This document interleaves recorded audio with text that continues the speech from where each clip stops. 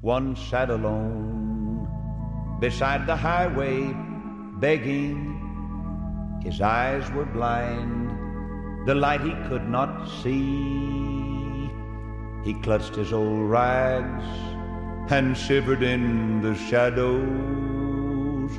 Then Jesus came and bade his darkness flee. It's time to open the Word once again with Evangelist Lester Roloff on the Family Altar program. Glory, for all is changed when Jesus comes to stay. Time has come, I believe, when the message needs to be brought. And I have a number of texts I'd like to share with you. The first one will be found in the book of Romans, chapter 1. Chapter 1. Romans chapter 1 gives the picture of the world as it is now, right now. I've been reminded by newspaper clippings that have come this week that surely Jesus will come real soon. And I don't see how anybody could doubt the soon coming if they'd read the Bible. However, when you read the newspaper, you'll not be reminded of the coming of Christ unless you were to read it in the light of the Word of God. And if you read the Word of God very much, you'd throw that thing away. That's the truth. It's just so cheap compared with what God gives us in His Word. Such a waste of time for God's people to read such trash, just such trash. I got a clipping, and tomorrow afternoon, I think, or maybe tomorrow night, we'll share some of these things. But a little boy 3 years old, and the newspapers gave tremendous space to it, that smoked 7 cigars a day. And they brag about it. And he rolls dice, drinks beer, and smokes cigars. And the mother very proudly said, men give him the cigars. They're glad to give them to him, you see. And they put that in the paper. The paper that wrote that ought to be thrown in the penitentiary.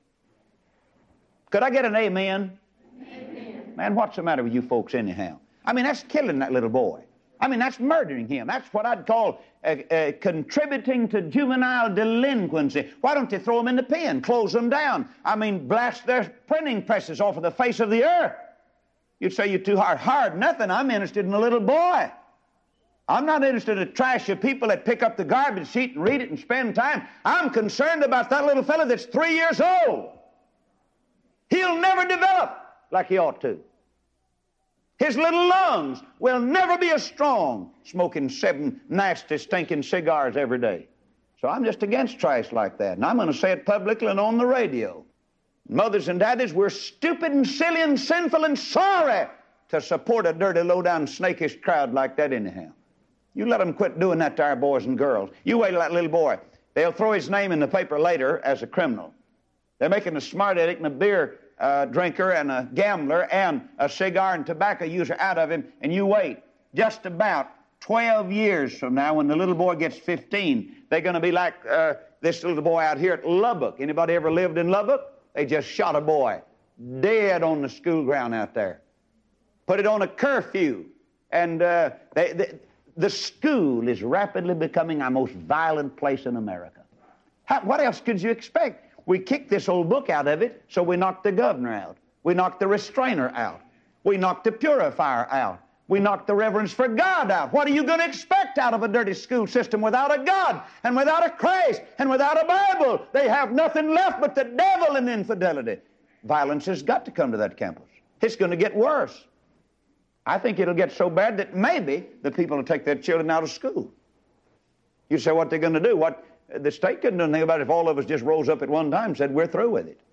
I mean, I'm through to sacrificing my little children on the altars of infidelity and lust and filth and all the rest. I just wouldn't do it at all. I'd rather die. Heaven's pretty near anyhow. Oh, listen, you know good and well, practically every girl out of nearly 100 girls sitting here, nearly every one of you started off in trouble in your school system. Nearly every one of you. That's where you got in trouble. All right, Romans chapter 1, and it's verse 27. And likewise, also the men, leaving the natural use of the woman, burn in their lust one toward another, men with men working that which is unseemly, and receiving in themselves that recompense of their error, which was meet. Clipping came this week where a Methodist preacher performed a ceremony for a couple of men. They got married and they're on their honeymoon. I tell you what, Lot would be embarrassed to pieces if he had to come through here. Sodom and Gomorrah, why, they were like Sunday school parties compared to what is happening in America. I do not believe there's ever been a generation that would endorse it by the ministry and build churches for them and recognize them and perform ceremonies and get them married. I got news for those two reprobates. There's no way for them to get married. Marriage is of God. And God, as big as God is, there's no way for God to put those two rascals together. And I tell you, you can shoot me for saying this, but brother, my Bible said that sin, and God said, I hate it so bad I'll burn 2 cities off of the map about it. He did too. And God just don't change His mind about sin. So just go ahead. I'll guarantee you one of these days God will bring you to a screeching halt. And so here these men were. Their pictures, they put them in the garbage sheet, paper. That's right. They stuck their pictures up, you know, and both of them looked like sissies. And there they are. They advertise them, see? Don't you know that pleases the world of flesh and the devil? I never dreamed that stuff would ever go in a newspaper. I never dreamed that that'd be recognized and they'd have so-called churches and preachers. I'm talking about something tonight. We'll come to it in just a moment. Turn to the book of Romans chapter 7 and verse 7. 7 and 7. What shall we say then? Is the law sin? God forbid. Or by no means. Nay, I had not known sin but by the law. For I had not known lust, except the law had said, thou shalt not covet. Turn to Psalm chapter 78. Psalm chapter 78. 78, and it'll be verse 18. This is a rather long psalm. Got a lot of wonderful things in it. God reminded them of a lot of things in this psalm. Verse 18. And they tempted God in their heart by asking meat for their what? Lust. Not for their life, not for their health, but for their lust. They lusted. You know what lust is? You know what the definition, I hadn't thought of this, but lust is wanting something that God does not want you to have. And it's wanting something that you do not need for your spiritual benefit. That's lusting. It may be lusting after $1 bill or $1,000 or a boat and a motor or a house or carpet. It may be, you don't just have to lust after the opposite sex. There's lust. Achan lusted. He looked and lusted and took and died. And his whole family got killed because of his lust. Well, let's turn to 1 Corinthians. 1 Corinthians chapter 10. I'm going to read a number of passages here. I got this together today. I mean by that it took on a new meaning, because I hadn't seen it together with this 13th verse, but I'm going to start reading at verse 1. Moreover, brethren, I would not that ye should be ignorant. I don't want you to be ignorant. Don't ignore these things, he said. How that all our fathers were under the cloud, and all passed through the sea, and were all baptized unto Moses in the cloud and in the sea, and did all eat the same spiritual meat. Same spiritual meat. And, Jesus said, I have meat to eat that you know not of, and that was soul winning. But he said, did eat all of this same spiritual meat, and did all drink same spiritual drink, for the drink of that spiritual rock that followed them, and that rock was Christ. That settled the rock problem, didn't it? Isn't it strange that this dirty crowd had come along and tried to make the music, the rock music?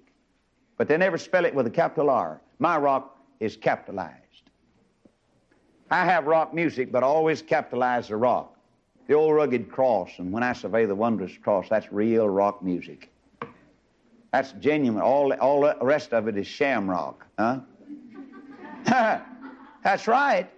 Well, but with many of them, God was not well pleased. Why? For they were overthrown in the wilderness. Now, I wonder what happened to them. Now, these things were our example to the intent we should not lust after evil things as they also lusted. They lusted after evil things. And they were overthrown in the wilderness. Now, God was not pleased, the Bible said. Neither be ye idolaters, as were some of them. As it is written, the people sat down to eat and to drink and rose up to play. Well, wait a minute. You mean he mentions idolatry, and he didn't even close the sentence, just a comma and another little semicolon or whatever it is. He said, some of them, as it is written, the people sat down to eat and to drink and rose up to play. They must have made that their idol, because he said, neither be ye idolaters, And so they were having a big time, they thought. Neither let us commit fornication, as some of them committed and fell in one day, 320,000. Neither let us tempt Christ, as some of them also tempted and were destroyed of serpents. Neither murmur ye, as some of them also murmured and were destroyed of the destroyer. Now all these things happen unto them for examples. And they are written for our admonition, upon whom the ends of the world are come. Wherefore, let him that thinketh he standeth take heed lest he fall. There hath no temptation taken you, but such as is common to man. But God is faithful, who will not suffer you to be tempted above that you're able, but will with the temptation also make a way to escape, that you may be able to bear it. Wherefore, my dearly beloved, flee from idolatry. Well, that word flee means take off in a hurry. I mean, it just means run as hard as you can run. I mean, just really, he said, let us abstain from the very appearance of evil. The 101st Psalm came into my mind. Let's look at it and see what we find. Psalm 101. Psalm 101. Yes. I believe we read this morning. I'll sing of mercy and judgment. Unto thee, O Lord, will I sing. I'm going to sing to the Lord. I'll behave myself wisely in a perfect way. And then I want you to notice, down the latter part of the verse of the chapter, he said, I will early destroy all the wicked of the land, that I may cut off all wicked doers from the city of the Lord. Now then, let's go back to the 3rd verse and see what he's talking about. Now, David's doing the talking, isn't he? I will set no wicked thing before mine eyes. Or went your television say it right there. Oh, people, they get to breathing abnormally when I talk like this. They get nervous and say, oh, no, Brother Roloff, not again. Yeah, again. You say, well, Brother Roloff, that doesn't have anything to do with television. Yeah, he got on his roof garden, you know, his beautiful palace top up there, and he looked down and he saw Hollywood, didn't he? As you remember that? Bathsheba? He looked, and he lusted, and he took. He didn't consider she's somebody else's wife. Didn't make him any difference. I'm the king, do as I please.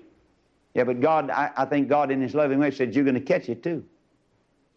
You'll be going to a funeral before many months is over, and you'll be bearing your own little baby. Now, you may be King David, and you might have a lot of power, and you might have a lot of officers, and you might have a big marching army, but I tell you one thing, there's some things you won't get by with me, and this is one of them. And he said, David, you're going to be in for a broken heart, and you'll pack it the rest of your life.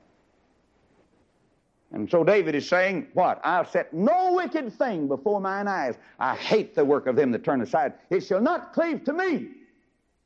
And I believe if I were to paraphrase that and make it brought on up to date and Christians want to practice that, I believe we just say today, I'm going to get rid of my television set. David did his. I'm going to get rid of it. You say we control it. You're lying. You don't control it. You never have controlled it. I've never known a man to control the nasty thing. You never have either. Oswald J. Smith, one of the great missionary preachers of this generation, he said it's impossible for a man to control it. Best way to do it, you don't have to, if I wouldn't want to, I could control a rattlesnake, keep him in my living room. I don't think Ms. Roloff would like it, but I could control him. I mean, I'd put him in there, but fiddle, I don't want to waste my time controlling a rattlesnake. Just cut his nasty head off and be done with him. That's right. No need controlling something you can kill. Get rid of it. That's the only way I know how to preach. I've been preaching that way 38 years, and it works. If you don't believe it, try it. Or if you do believe it, try it. Why don't you try it around? Why don't you just go 30 days with God? Walk with Him and talk with Him. Pick up the Bible and spend the time memorizing Scripture, and then see if you're back on talking terms with Heaven before the month's over. I just want to know you think it. Will you let it give it a chance in your life? You'll never turn back. You'll never. You'll say, praise the Lord for the wonderful blessing. Well, you'd say, move on, Brother Roloff. All right. Let's go to 1 John chapter 2. 1 John chapter 2. Verse 16, this mentions this word again. Verse 15, love not the world, neither the things that are in the world. If any man love the world, the love of the Father is not in him. For all that is in the world, the lust. I want you to notice out when he told us what is in the world, he uses the word lust twice. The lust of the flesh, the lust of the eyes, the pride of life is not of the Father, but is of the world. 2 Peter chapter 1. 2 Peter chapter 1 and verse 4. Whereby are giving unto us exceeding great and precious promises, that by these ye might be partakers of what? The divine nature, having escaped the corruption that is in the world through what? Lust. Where does the corruption come from? He said lust. Lust brings corruption. That brings, when we lust after the things of the world, brings corruption and it brings destruction, and that's where we are now. I got a call today from a friend of mine. I used to pastor him, and he called me and said, Brother Olaf, my boss has a boy, and he's had everything, and he's got the name of the company name, and he's 19, and he went to an academy, and he got a brain, and he's not a bad boy, he's a good boy, and you know, that same old story, see, and said, Brother Olaf, would you call my boss and tell him that you'd like to work with the boy, and the boy's moved out of his home, and he's living with a long-haired hippie, and they've been shooting dope, and the daddy, he handed me the same old spiel, you know. He said, he's a good boy, got a lot of things going for him, you know, and I realized that the devil's going for him strong, and he's going for the devil. I mean, he just never has hit a lick, doesn't know what responsibility is, and the daddy, he said, he's just hard to get along with. He said, and this man is a judge. Daddy's smart and cultured and refined, you know. And I tell you, it's not culture we need, it's Christ. And he didn't seem to know what it's all about. And he said, why don't you just take him with you? You know, just take him in your plane, everywhere you go, just take him right with you, you know. Well, he said he hadn't had a haircut in 3 years. I can just see myself with my co-pilot hair fluffing all over, you know, huh? You know. I mean, that'd be the day, wouldn't it? Yeah. Get out, and somebody said, Brother Olaf, is that your daughter? I said, oh, no, it's a young man here. We're trying to help, you know, see. Huh? Oh, no, I wouldn't claim him for a son or a daughter. But, wait a minute. I'll give you the straight of it, and you daddies get a load of this. Somebody's to blame. Somebody's at fault. I said said he's stubborn. He's stubborn, said, I tell him he ought not to be smoking that dope and taking that dope, you know, and he looked at me and said, well, Dad said you drink liquor. Said, about the same thing. Said, he doesn't know any better. I mean, he, you know, drink liquor. Well, that's a form of dope. So Daddy's hooked himself. Judge or no judge, I'll be his judge. I'll judge the judge guilty. He's ruined this boy. And now then, he wants to rescue his boy after he got him ruined. Well, I said, I tell you what, he'll have to come plumb the end of himself before he comes down here, because, I mean, there'll just have to be some drastic changes made. I said, could you bring him down? He said, I doubt if I could get him to come, even to visit. Folks, mothers and dads, how silly can you be anyhow? I mean, why don't you just wake up and smarten up a little bit and realize that you failed. The daddies are the big failures of this generation. Now, you can talk about the mothers all you want to, and I realize we got the sorriest brand of women on the face of the earth, but it's not their fault. If the men were to stood for God and the preachers that have stood before them and drawn the line and loved them and led them and told them how it's got to be around here, I believe the men would have responded, gone home, the wife responded, the children said, I believe that's right. But you see, we got a generation without God, without Christ, without the Bible, and we just are at the end of the trail. All right. Now then, I want you to turn with me, please, for one more verse. This comes from the lips of the sinless one, our blessed Savior. I wonder what he's going to talk about. I wonder what he'd say about this matter of lust. Chapter 5 and verse 28 say, this is the Sermon on the Mount. This was his platform. He was running for king, you know, and he was talking to his children. And, of course, he's already king. We just don't know it. And if I know my heart, he's my king. And I've been elected to be one of his subjects, and the Bible told me I could reign with him.